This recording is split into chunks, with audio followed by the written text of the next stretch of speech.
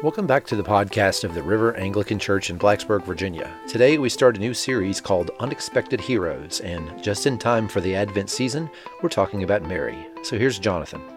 All right. Well, good morning, everybody. Yeah, it's good to see you. It's good to be in the land of the living after my COVID / strep throat. Missed 2 Sundays. It was quite a November, let me just say. And I'm really thrilled to have this morning. I will probably get in trouble for this. My mother and my sister in the crowd here, and so really thankful. My mother's moving to the area, so we're getting her belongings from Pittsburgh, and I'm very excited about that. This is a special day for me to have you both here. Of course, my wife, who's here regularly. It's important that I acknowledge that, but it's not a special visitation from my wife. Okay, so it was an interesting November with COVID and strep, and the Lord humbled me for just a day or two, and then I went back to my normal self. But seriously, it was a very, very interesting time of I guess I was sick for about 20 days or more. So here I am. And I'm preaching on what I'm going to call just informally unexpected heroes of our faith for the next 4 messages. So I'm excited about this series. I'm going to preach the next 3 Sundays, and then 3.5 sermons, a homily on Christmas Eve, which is like half a message, but poignant but shorter. And so today we're talking about Mary, the mother of Jesus. You might have wondered, with that scripture passage, where are we going with this? I thought this was Advent. We're reading about these, people conquering Israel. But we'll get into that passage in a second. But preaching about Mary, the mother of Jesus today, and it seems like Mary gets either too much attention because she's venerated, or she's just completely ignored altogether. And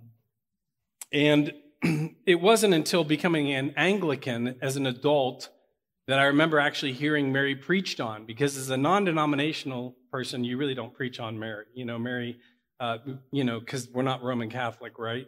Or as Presbyterian, like Mary was off limits. So it's exciting to be able to learn from Mary and kind of let her life testify to us.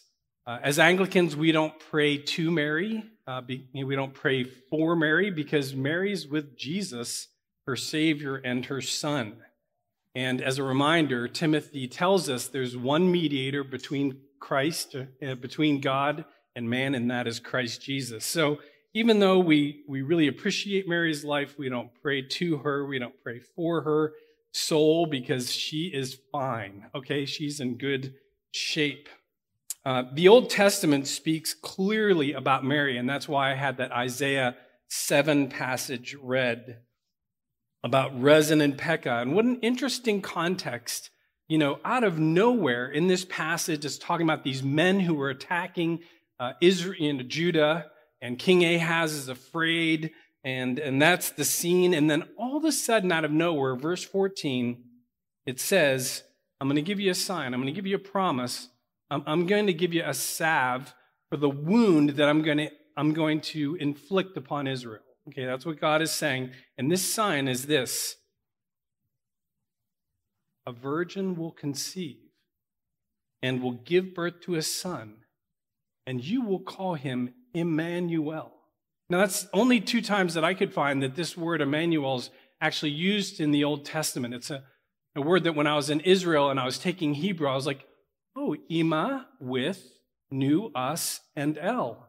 God with us. What a cool word. 2 times this shows up in the Old Testament, and once here, kind of tucked away right in this passage in Isaiah 7 about God disciplining Israel, but giving Israel a promise and a sign and a blessing. Isn't that amazing? And there was and is no doubt that this virgin, this young, expected teenage hero, was going to bear God himself, who is going to live among us and die among us and die for us, as we will soon see. looking at Luke 1, if you want to open to Luke 1, that's going to be the primary place our message is going to occur or focus on, and we're going to get information about Mary in the context of this arrival. So just a reminder, Mary, as we find out in Luke 1, she was betrothed to Joseph, engaged, so to speak, to Joseph, a carpenter living in Nazareth. The carpenter was also like a stonemason or a woodworker as well as a stone worker. They were living in Nazareth, which was a town that has a reputation kind of like Pittsburgh, not a place of distinction. I can say that, by the way, because I'm from Pittsburgh. And so they were from Nazareth, and it was in this unexpected town and this unexpected teenage hero comes Gabriel, the mighty angel, to deliver this message. I won't read the whole thing, but I'll read part of it, verse 30. Greetings, you are highly favored. The Lord is with you. Do not be afraid, Mary. You have found favor with God. You will conceive and give birth to a son, and you are to call him Jesus, which in Hebrew, Yeshua, right? The Lord saves. He will be great, and he will be called the Son of the Most High God. The Lord God will give him the throne of his father David, and he will reign over Jacob's descendants forever. His kingdom will never end. Mary's wondering, what kind of a king reigns forever? And I'm going to give birth to the Son of God. The Holy Spirit will come on you. The power of the Most High will overshadow you. So the Holy One will be called the Son of God. And friends, we can learn a great deal from how Mary responded or how Mary did not respond to this message.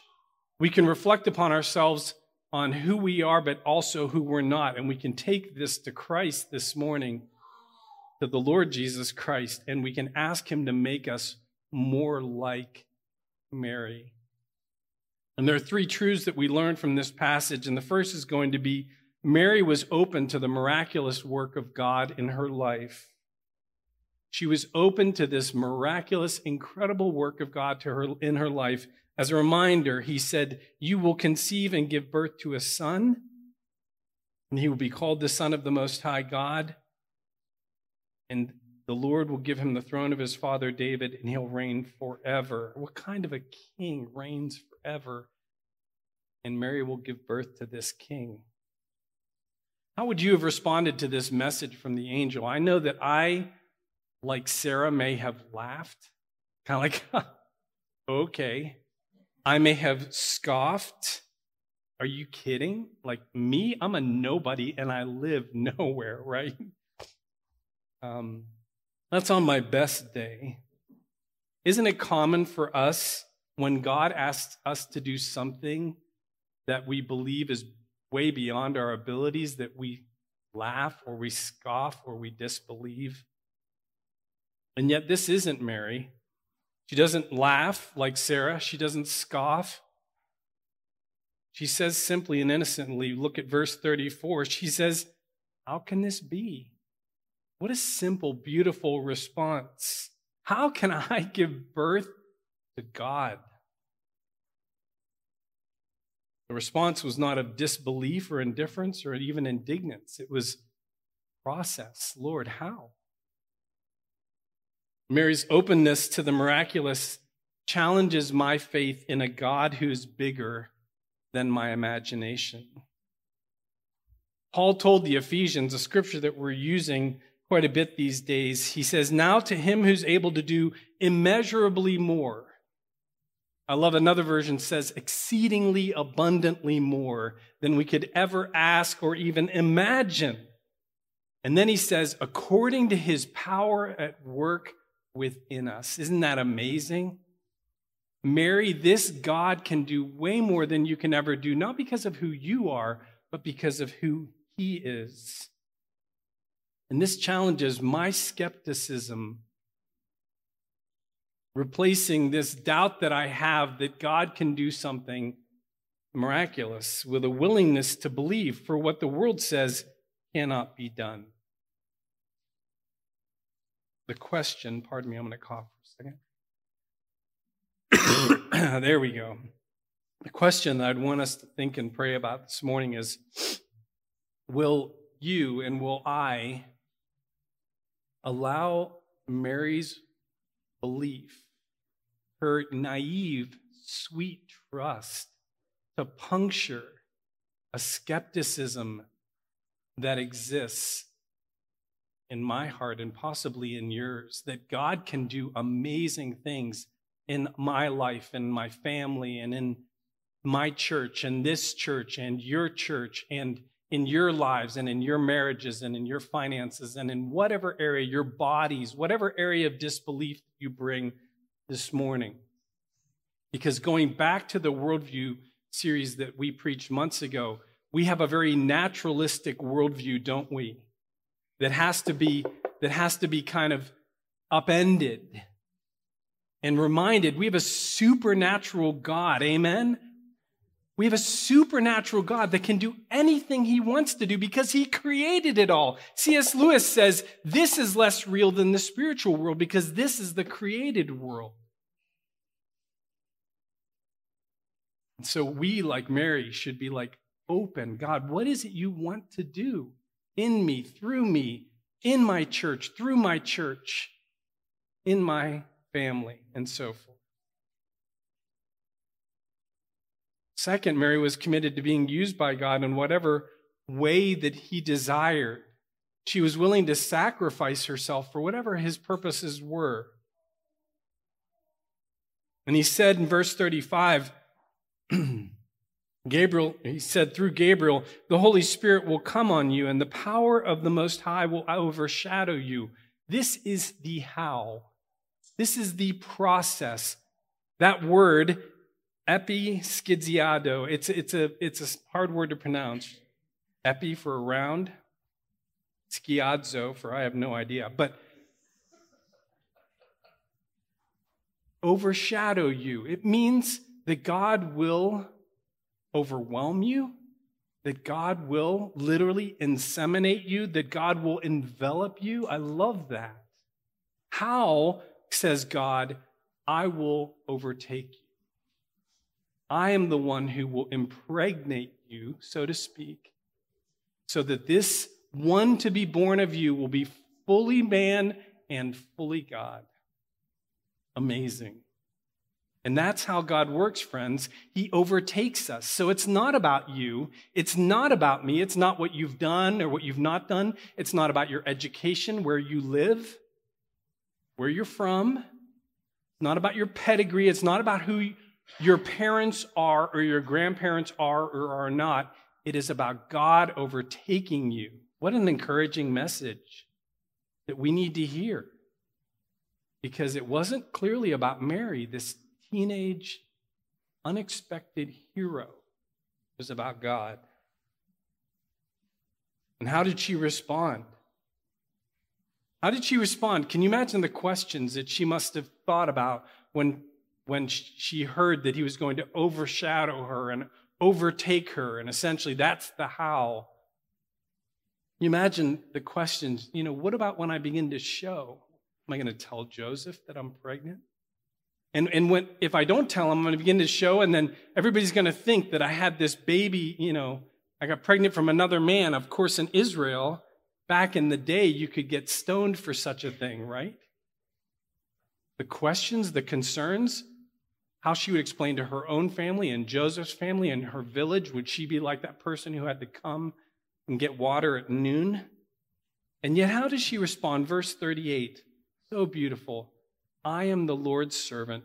May it be to me as you have said. Oh, if we could have that kind of surrender in our lives for the things that God puts in our path. Lord, I'm your servant. I'm your doulos. I'm your slave. May it be, may it happen according to your word.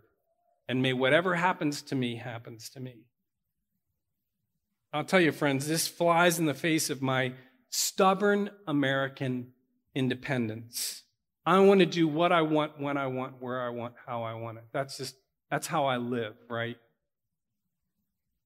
And it confronts this tendency that we all have to run away from the will of God, to lag behind the desires of God, to move ahead of the plans of God. But not Mary, just, Lord, may it be as you want it to be. Third and finally, Mary responds to the Lord's words, not with reluctance or pride or self-pity. You don't hear any self-pity or vanity like King Saul. She responds with worship. And this verses 46 through 55, often called the Magnificat, my soul magnifies the Lord. One of the most beautiful sections of the Bible. What's amazing is this is on the tail end of this message with all those questions and doubts and concerns. How does she respond? And how are we to respond? With worship. This is so beautiful, not just because of the content of the Magnificat, but because of the context of the Magnificat. A woman who has no idea what this is going to cost her. Indeed, worship is most meaningful. Not when we get that unexpected chunk of money in our account, not when we get that extra whatever. Not when we get that extra week of vacation that we didn't expect, and I didn't get. By the way, that wasn't vacation for me, I'll just say. Worship is most meaningful not when things are great, but when things are difficult. When we say, God, I will worship you no matter what comes my way, no matter what fears, no matter what I'm facing, I will worship you because you are worthy. In fact, it was just 40 days later that, as custom would be, that Joseph and Mary would bring Jesus into the temple for this purification rite, and this old man, Simeon, would be there. It says that he was waiting for the kingdom of God.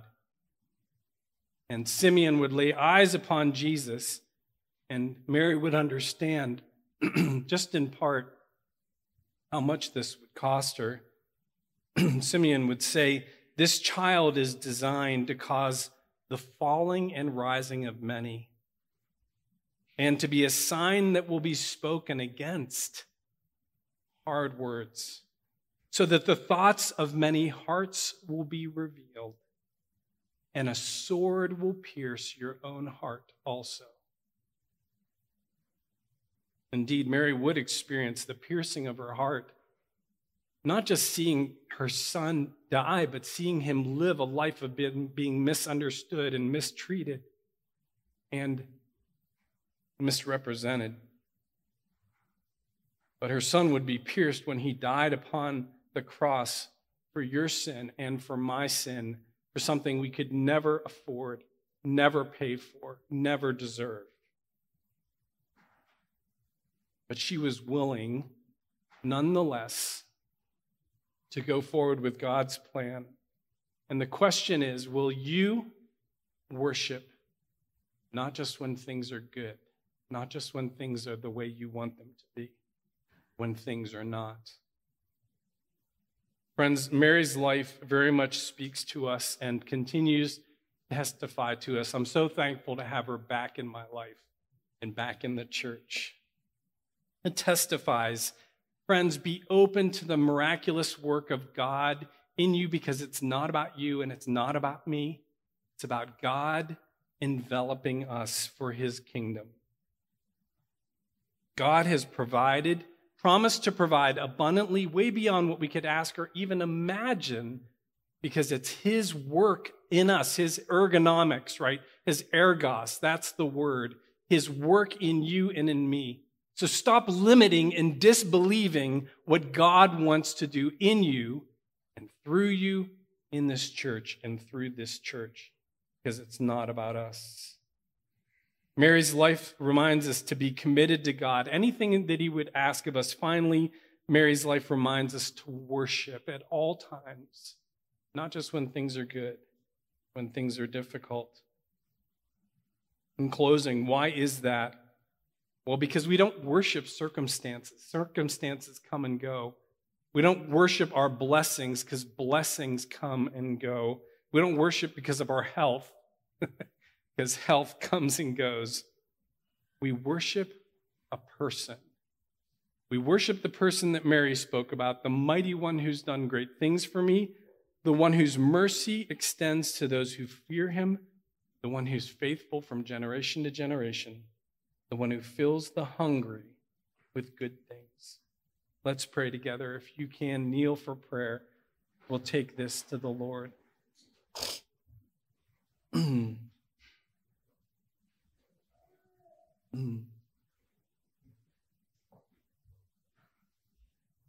Very appropriate for us throughout the year to give thanks for the many, many saints who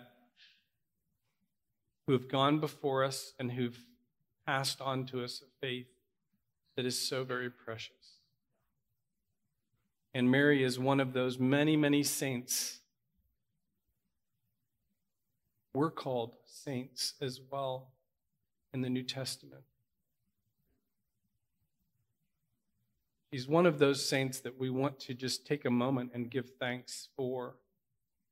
And so if you would, please feel free to just open up this space for us to listen to God and to respond to God in thanks for Mary's life. You may pray silently. Thanks for joining us for this sermon from the River Anglican Church.